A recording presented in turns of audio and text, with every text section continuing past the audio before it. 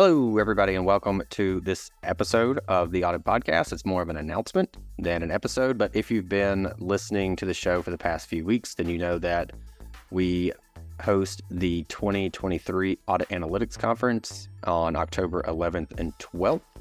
And so if you are unable to make that this year, then we're going to take some of the more common questions that are asked during the conference, and then I'll answer those as a podcast episode, and we'll publish that next week. Again, it's October 11th and 12th. It starts at 8 a.m. Central Standard Time. There's a link in the show notes where you can go check out the registration. There is still time to register.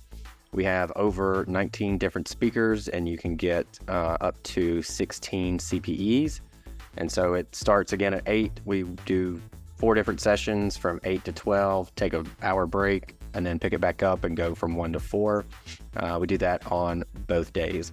Most of the folks that are doing a session are practitioners like yourselves.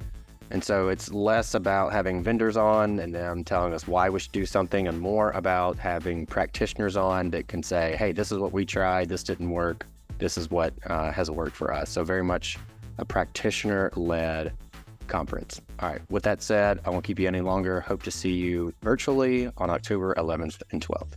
Thank you.